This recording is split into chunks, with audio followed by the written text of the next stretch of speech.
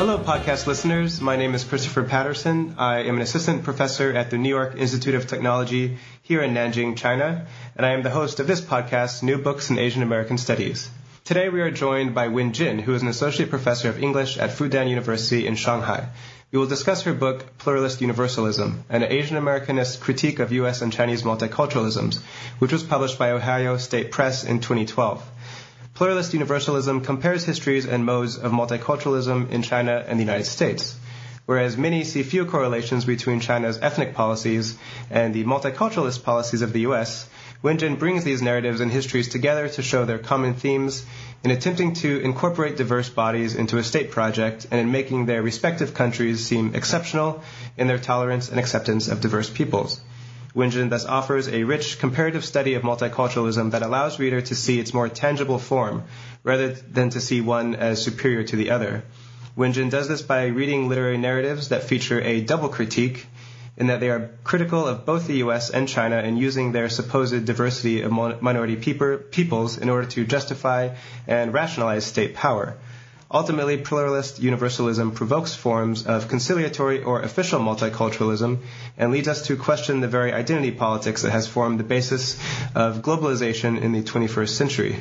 So that was my own take on the book. Wen Jin, welcome to the podcast. How are you doing? Oh, that was a wonderful summary, better than I could have done. Okay. Thank you. Thank you very much. Could you begin the interview by telling us a bit about what brought you to study the histories of multiculturalism in China and the U.S. and your personal interest in Asian American studies? Sure, I'd love to. So I was born in China, and then I went to college in China, in Shanghai. So I didn't go abroad. I didn't, have any notion of going abroad until quite late. So then after I finished my BA in English, I went on to do a PhD in English at Northwestern in the U.S. And so I finished my degree in 2006, and that's when I got a job at Columbia University as an assistant professor in English.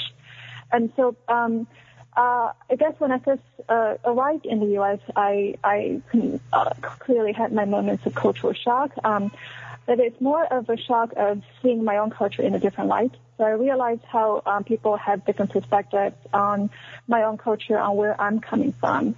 So that was a really eye-opening experience, and also, of course, I became racialized being in the U.S., and so much of my experiences has informed my entry into the field of Asian American literature. And when I was at Northwestern, I was lucky to have a few excellent Americanists on the faculty in the English department. So my dissertation was co-chaired by Dorothy Wong, who is a great Asian American literary scholar, and Betsy Urquhart. And so they gave me much help in helping me come up with a topic that I was uniquely suited to do. So I think that Asian American literature just gave me a critical vocabulary to put my experiences, the changes in my ways of thinking in the U.S. in critical terms. And so the field spoke to my personal feelings, and also it was, in early 2000s, the field of Asian American studies was on the ascent, was sort of in its heyday. So it was quite natural that I was drawn to it. And so I wrote my dissertation on Chinese American fiction. At that time, when I was entering the field, very few scholars in Asian American literature were versed in Asian languages, or very few incorporated Asian language literature into the purview of Asian American literature. When I was, doing my project on Chinese American fiction, I included archives that no one had worked on before, archives or writings in Chinese. So I used this paradigm of diaspora to discuss Chinese American fiction. And then, of course, when I started my job at Columbia, and I liked the dissertation, but then after a while, it seemed a little narrow to me. The framework, the conceptual framework, the framework that I was using in my dissertation started to seem a little limiting, because I was arguing in my dissertation that Chinese American authors, they figure a kind of double vision or a double perspective in their writings. So there are they're likely to intertwine Chinese and American histories and different perspectives that they're exposed to on these two national histories. So they have a binocular vision, so to speak, right, in their writings. But then I realized that I want to look more deeply at the context, the national context that they brought together, that interweave in their works. So I realized that I want to understand more how ethnicity, race, and multiculturalism have different genealogies in separate national contexts. Okay, so this book isn't based on your dissertation, or it's brought forth through the development of your dissertation? Well, yeah, it's a radical departure from what I was doing in my dissertation, even though I think it responds to some of the seminal questions I was raising in the dissertation. So I would say it's a radical revision. Okay. Of my old work. That's really interesting, and it feels like it comes out of that the transnational turn in a lot of ways, but doing it in a way that's much more capable linguistically than a lot of other transnational projects. So we are both currently living in China right now, so it's kind of interesting to read this. We're talking about the U.S. as over there. The one thing that I often hear from both Chinese and foreign expatriates in China is that China has no race problem at all in comparison to the United States. And the proof that people seem to offer up is that China is over 90% Han Chinese, and that ethnic minorities live in autonomous regions.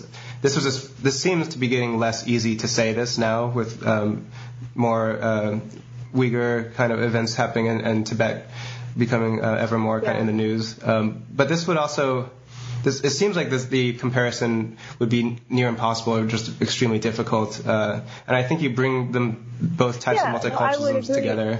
Oh, sorry, go ahead. No, and how counterintuitive this project can be. And what you said is one side of the coin, and the other side is, China is seen as an authoritarian state, so it wouldn't, it's inconceivable that it has something comparable to liberal multiculturalism, right? So there are different reasons to doubt the feasibility or the legitimacy of bringing these two systems together. So I understand that, but I think that's partially what I was trying to go against in doing this project. I wanted to see that the two things, the two genealogy, two histories that might seem very disparate with each other. And I do want to expand our understanding of multiculturalism.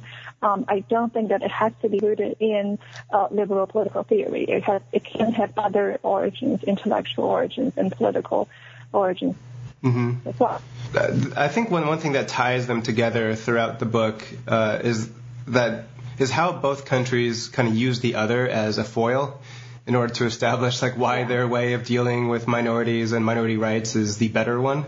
And I teach multicultural literature in China, so I'm teaching about American slavery, Yellow Peril, Latino immigration, and my Chinese students, I often have to push against the fact that this is not just further evidence that America is represents disharmony and China then represents social harmony.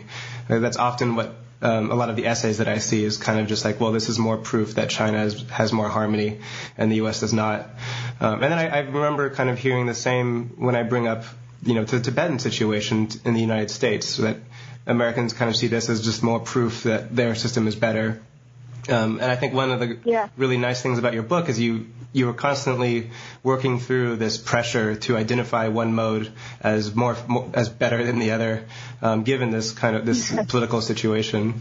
No, I think this is the myth that China doesn't have ethnic problems is a myth, right? I mean, it has been more and more punctured in recent years. As you mentioned, right, ethnic riots in Uyghur areas, in Xinjiang, and also in Tibet, and also this rising the feeling of being unsettled by the Muslim population and the religious issues in China, especially after all the military disturbance, turbulence in Central Asia, right? So all those issues are coming to the fore in the political consciousness of present-day Chinese. So I don't think anyone can now deny that there is ethnic conflict, or there are ethnic tensions and conflicts in China. But what you said about how this denial works, right? This mechanism of denial and projecting the worst side of ethnic conflict onto the other nation, so that's also something that you always observe. We were talking in recent times. There was Ferguson event, right, and the coming down of a black suspect in the town of Ferguson, right? So that incident, of course, aroused much interest. So many of them were sort of critiquing, right, racial injustice in America. But at the same time, there are also many cultural incidents and events in China right now that are reminding us of ethnic discordance right here at home. The movie version of Wolf Totem just came out recently, and so that movie also raised much controversy about how the Mongol culture is misrepresented in the movie and also in the original novel on which the movie is based, right? The novel authored by a Han writer. So there are issues like that continue to crop up and sort of unsettle this complacency among certain Chinese about us not having any problem. Mm-hmm. Yeah, and one thing that shot out to me about your history of Chinese multiculturalism was how drawn it was from the Soviet context, which to me I knew very little about, and so it was quite interesting seeing a type of multiculturalism that grew out of conceptions of ethnicity and identity from a more Soviet context. And I remember also in the book you go through a fascinating kind of marginal history of how the Han identity was constructed before this, kind of as a response to colonialism and things like this. Whereas I suppose it's so easy to be kind of taken in with the idea that this Han identity is 5,000 years old and all this, but that it was shaped very politically throughout the 20th century. Can you explain a bit about the Chinese that context and that history that I and most of Americans are very unfamiliar with? I sort of offer a synopsis of the history of how the idea of ethnicity was constructed in Chinese history, especially in the 18th and 19th century, or during the Qin Dynasty, and then in the 20th century during Republic China and Communist China. As you mentioned, the Soviet connection, I remember saying in the book that the PRC, right, so they borrow from the Soviet Union notions or definitions of ethnicity, which were in turn borrowed from German ethnologists and political theorists from the 19th century, like Louis Henry Morgan and Engels, right, people like that. And so the idea of ethnicity really came through a very complicated and torturous route, right, before it reached China and the PRC. So I'm not an expert in history, but even before the PRC, right, during the Qin Dynasty, and as scholars like Pamela Crossley have pointed out, the ruling Manchus, they instituted a hierarchy of different ethnicities to facilitate their rule over majority and ethnic majority, the Han majority. So indigenous conceptions of ethnicity and race in Chinese, it would be Minzu, Zhongzu, right? So indigenous formulations of these concepts from Western conceptions. Do you think it would be fair, like in these comparative histories, that one thing that as an American jumps out is the kind of top-down result of attempts at social control that the PRC kind of seems to represent? And then the narrative, at least, of U.S. multiculturalism as being kind of a bottom-up, grassroots organizing thing, that we get through the civil rights discourse. Is that just my American perspective influencing that difference, or is there some truth, do you think, to that? I wouldn't describe the U.S. model as a bottom-up. The Chinese as a state-sponsored model. But I believe that it can be, this is a binary thinking can be prevalent among, or can have some appeal for some people. Well, first of all, the civil rights movement is not a completely bottom-up movement, and it's along the way it was appropriated by the state, right? It was coded in laws, in civil rights, sort of in legal ordinances, in statutes, in official policies. I wouldn't, describe affirmative action as a state-sponsored policy, but it was, it was partially supported by the state, and it was also embraced by public institutions like many universities in the U.S. and other employers, or private, both the public and the private sector. So public policies like that played a major role in the U.S. In the U.S. Model of multiculturalism as well. So I wouldn't pit these two models against each other in this very rigid fashion.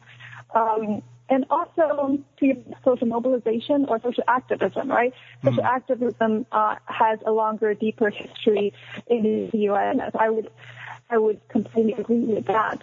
Even though, things are definitely changing since now we have a more robust public sphere in China, right, with many sort of on the web, on the internet, or in other formats. So I'm sure those public sphere discussions will have some impetus for political changes as well, or have some effect on how public policies are formed in China. And I would also have to say that the process in which China formed its public policies is also much more complicated than many might assume. Mm-hmm. I think your book does a great job of showing how, even that question that I asked was just so loaded with assumptions about one being much less free than the other and all these things. But there are some other very interesting similarities in the context that you go over. Both countries are kind of post-colonial in some ways. But they are definitely nowadays both imperial, and that seems to work kind of at the background of your text. But I was wondering if there's a sense here that the multiculturalism that they espouse in both cases either enables or kind of creates the conditions for imperial projects, whether related to capitalism, tourism, militarism, cultural influence. Did you see much of a relationship there in both of them taking this kind of multicultural identity and then how it relates to the outside world as an empire? Yeah, I think this is one of the central issues I discussed in regard to some of the figures and texts in my book. I mentioned the Wolf Totem, and that's the central text. The multicultural, the rhetoric of ethnic integration, right? How the Han Chinese or cultural elements of Han Chinese culture, they need to be integrated. They need to be together because that will create a better race, right? A better Chinese race, or a better bolster Chinese nationalism. One of the implicit meanings in this novel is a more muscular version of Chinese nationalism based on the fusion of different ethnic cultures. So that clearly is a case in which, as you were saying, right, how multiculturalism is placed in the service of national expansion and different versions of imperialism. And even in the case of Alex Crowe, right, his novel Panda Diaries also gestures towards that. He is, in fact, in the book, he's drawing a conceptual linkage between the westward movement and the grand project of West development, or the development of West in China. Projects seem to have similar implications for indigenous populations, for those who are forced into this process of modernization. And so, as you were saying, the modernization, colonization are intellectual corollaries of ethnic integration. So in many cases, ethnic integration is simply a cover for a more, worse, followers things that happen. Mm-hmm. Just so our listeners understand, the novel you're talking about, The Wolf Totem, is that Jian Rong's 2004 novel, translated in 2008 as The Wolf Totem. I just wanted to make that clear. Yeah. So my next question is actually on the literature that you go over, so it's a good segue here. Because you are a literary scholar, and your main method here is to analyze narratives concerning ethnicity and race in both the U.S. and China. Can you tell us a bit about how the literary narratives enable you to make this analysis, and on metaphor as a gateway to this comparison, or on your other method of double critique, that you read these narratives as critiquing both China and the U.S., and how you employ that as a method of reading? Yeah. Literature it's a wonderful thing to look at because it always has access. It always has things that seem to be gratuitous that don't seem to make much sense, or that don't contribute to a solid political reading. But these these moments of access are in fact perhaps the most illuminating moments in this text. So to use Panda Diaries as an example again, right? Even though this book is, the main plot is pretty clear, and it has a character named Gu, who is a recurrent character in Alex Close writings. He is a Persian citizen, and he has memories of the Cultural Revolution with his parents are exiled to minority regions in China. But he also lives in present day China, where he has, he makes commentaries on contemporary political situations in China. So the main plot might be clear, but first of all, the plot is not presented in a linear fashion. It's chaotic in all sorts of ways, and incorporates not just fictional narratives about this character, but also narrative intrusions upon on the part of the narrator, also sort of, snippets of news. But more importantly, it also has a really strange character, a panda who talks, who speaks, who befriends the protagonist, and then who offers his perspective on the world as an animal. So then this novel is also, by including this animal figure, then starts to link racism and ethnic exclusion and nationalism to a whole different issue, which is the discrimination of the human domination over animals. So he's making really a broader argument about how there is a certain way of thinking, right, in human beings that dictates and how they view the natural world, and how they achieve dominance over the natural world as well as the weaker races. And so by extrapolating from those moments, those kind of enigmatic moments in the text, I'm able to make larger and broader political arguments that are not limited to making political critiques or interventions in U.S. and Chinese histories. But it then becomes possible to point out that the national expansion also has implications for human relationships with the natural world, and there is affinity between how we relate to the natural other and how we relate to the ethnic or the racial other. So there are examples like that that show the power of literature in enriching arguments. But also, this entire project was stimulated by, or it was inspired by those literary works. So I didn't have an argument and then force this argument into other texts, but it was in fact, the argument was in fact teased out of my engagement with these works.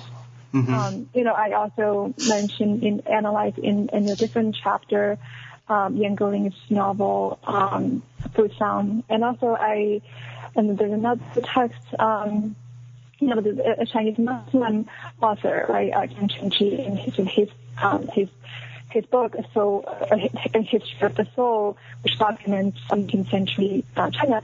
So all those things, I think they are they're really the foundation of my conceptual framework. They're not just examples; they're the foundation of that framework. Mm-hmm. Since we spoke so much about Alex Kuo, could I ask you about that chapter now? That's chapter 3, where you look at his work, and you argue that he, as you say, he does yoke together all these different things, the environmentalism, the animals, with the Chinese ethnic minority history, but he also puts them in conversation with Native American history and Native Americans. Oh, yeah. So what do we gain from that kind of metaphorical comparison? Yeah. That was a great question, because it reminds me of when it came out, of course, in around 2006. I'm sure Alex Kuo wasn't thinking about real political debates in China at the time, but at that time, when this project of developing China's West, right, or the development of China was underway, and so there were many discussions among Chinese intellectuals about how this expansion, right, relates to or compares to 19th century actual discussions and political discourses around this comparison. But this comparison was already prefigured in Alex Kuo's novel. And what you mentioned, the idea of indigeneity and how that applies, for Kuo at least, right, applies equally to Chinese minorities and U.S. Native American population. I think it needs to be that correlate, because there is a real connection. Chinese minorities, at least a few groups of Chinese minorities, they are just like indigenous populations in the Americas, right? They have an ancestral claim to the land that they inhabit. They have a longer history with the land than the Han Chinese who later came to their regions. So by standard definitions of indigeneity, you can definitely include some ethnic groups in China in that category.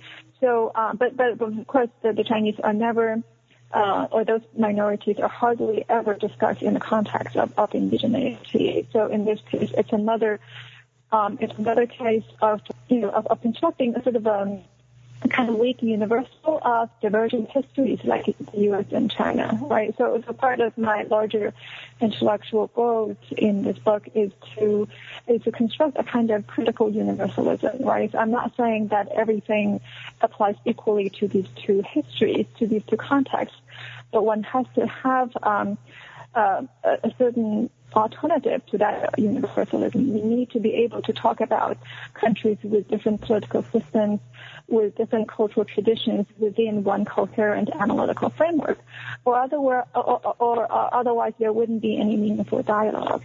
I mean, it feels like by doing that, you're also resisting that binary model that you were talking about, where it's in the interests of both states to see them as so completely different.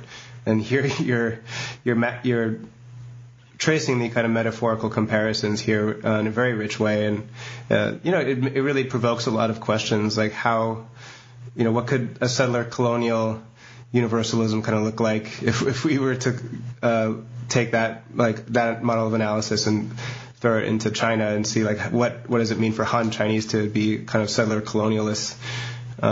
But you did mention this critique of universalism here, and this brings me to the title of your book, which I probably should have asked you about earlier, the Pluralist Universalism as the title of your book. And I'm also familiar with a lot of comparative multiculturalist projects, and there's so many different terms for multiculturalism, official multiculturalism, critical, socialist, liberal multiculturalism, and all this. But then you kind of offer pluralist universalism as something a bit different. Can you explain your thinking behind that term and all those other multiculturalist terms? there is probably a better way of titling my book. So the pluralist universalism definitely is not the best choice that I could have come up with. But, first books are... So this idea, I took that idea from an Indian scholar, political theorist, Bhikhu Parekh. All right, so he has this book, Rethinking Multiculturalism, where he raises this term to describe a central tension within multiculturalism, or a central tension that undergirding multiculturalism, which is that multiculturalism has to uphold universal citizenship, right? It has to defend or to create equal rights for different ethnic groups, for different communities, equal access to resources, to political power. So it has to, maintain this notion of republic and citizenship. Then any form of multiculturalism, whether official or critical, has to somehow juggle a set of conflicting demands. Imperative, right? So the difference between official multiculturalism and the more critical forms of that is simply, how much weight you put on difference, whether you see difference as a value in itself, or whether difference is just something that ultimately can or should be subsumed under sameness or identity. So I use this term to indicate this unending tension, the unceasing tension within any multicultural project. And I'm trying to say that this term, like any sort of political term, can be interpreted in different ways. And people can take this term and then take that term into their own hands and turn it into a critical tool as well. But it can serve the interests of the government or state interests. Also, so it's a term that's up for grabs. It can be interpreted in more that's open to interpretation, but it also suggests toward that essential tension. How it compares to other ways of describing multiculturalism, I'm not entirely sure about that question. I do think that multiculturalism is it's present in the subtitle, so I can't just use that word again in the main title. So the main title has to be meaningful but not repetitive.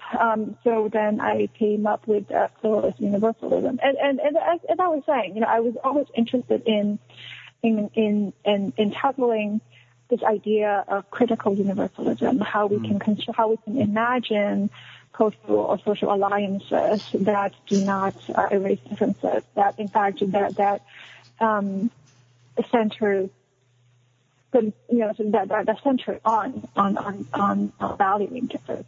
So I was always interested in that question. So I guess that went unconsciously into the title of the book. Yeah. Well, you especially kind of flesh out this term. And I'm going to skip through. I feel like we answered almost all the questions that I had for the chapters, besides the 5th chapter, which is actually more on this concept of pluralist universalism. When you're reading Yan Geling's 1996 novel, Fusang, translated in 2001 as Lost Daughter of Happiness. And in that chapter, you show how the novel attempts to call attention to the conditions needed for an ideal form of multiculturalism. And I might be mistaken, but it feels like that ideal form of multiculturalism could be this pluralist universalism that you're speaking about, or that it calls attention to the conditions needed for this, as to say that the conditions are almost impossible to actually produce this. Can you explain a bit what you're doing in that chapter and how it kind of extrapolates on this idea of pluralist universalism? No, it was what you were saying, that ideal multiculturalism is a pretty impossible notion, just as this novel, and this is a pretty impossible novel. And this novel, written by Yan Geling, Yan Geling is a Chinese immigrant writer.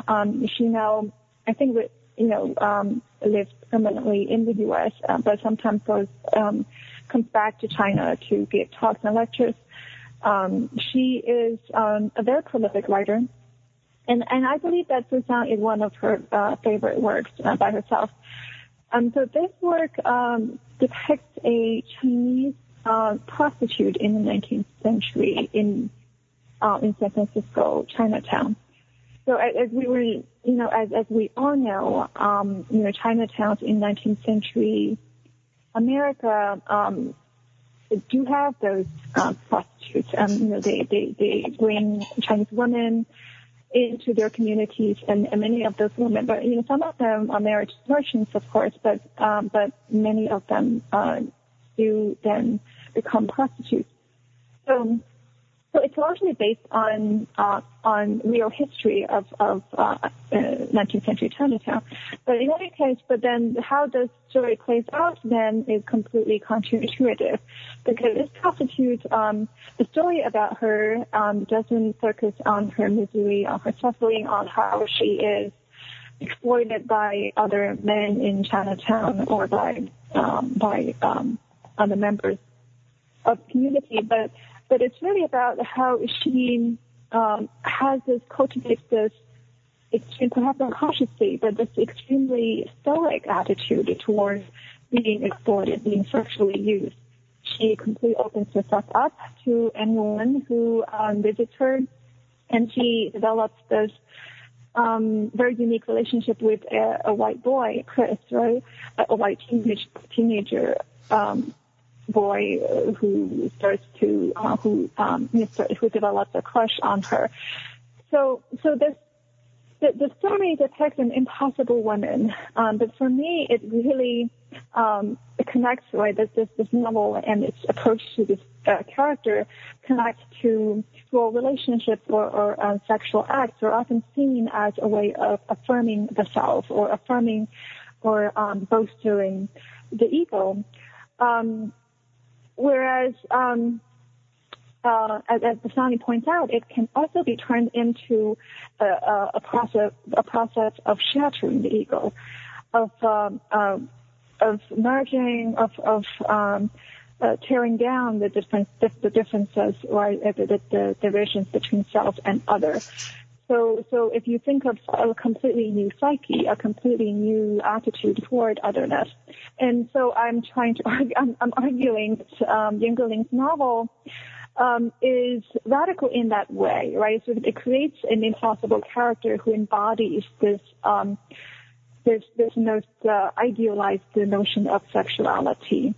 And I believe that it really that the novel can be read or can be construed to delve into the question of psychic conditions for the kind of ideal multiculturalism that I'm trying to call into being. Mm-hmm.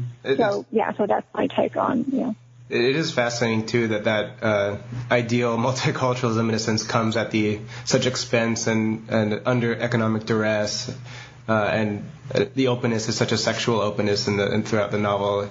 It's so rich in those kind of themes. I suppose like all of Jan Gilding's work is.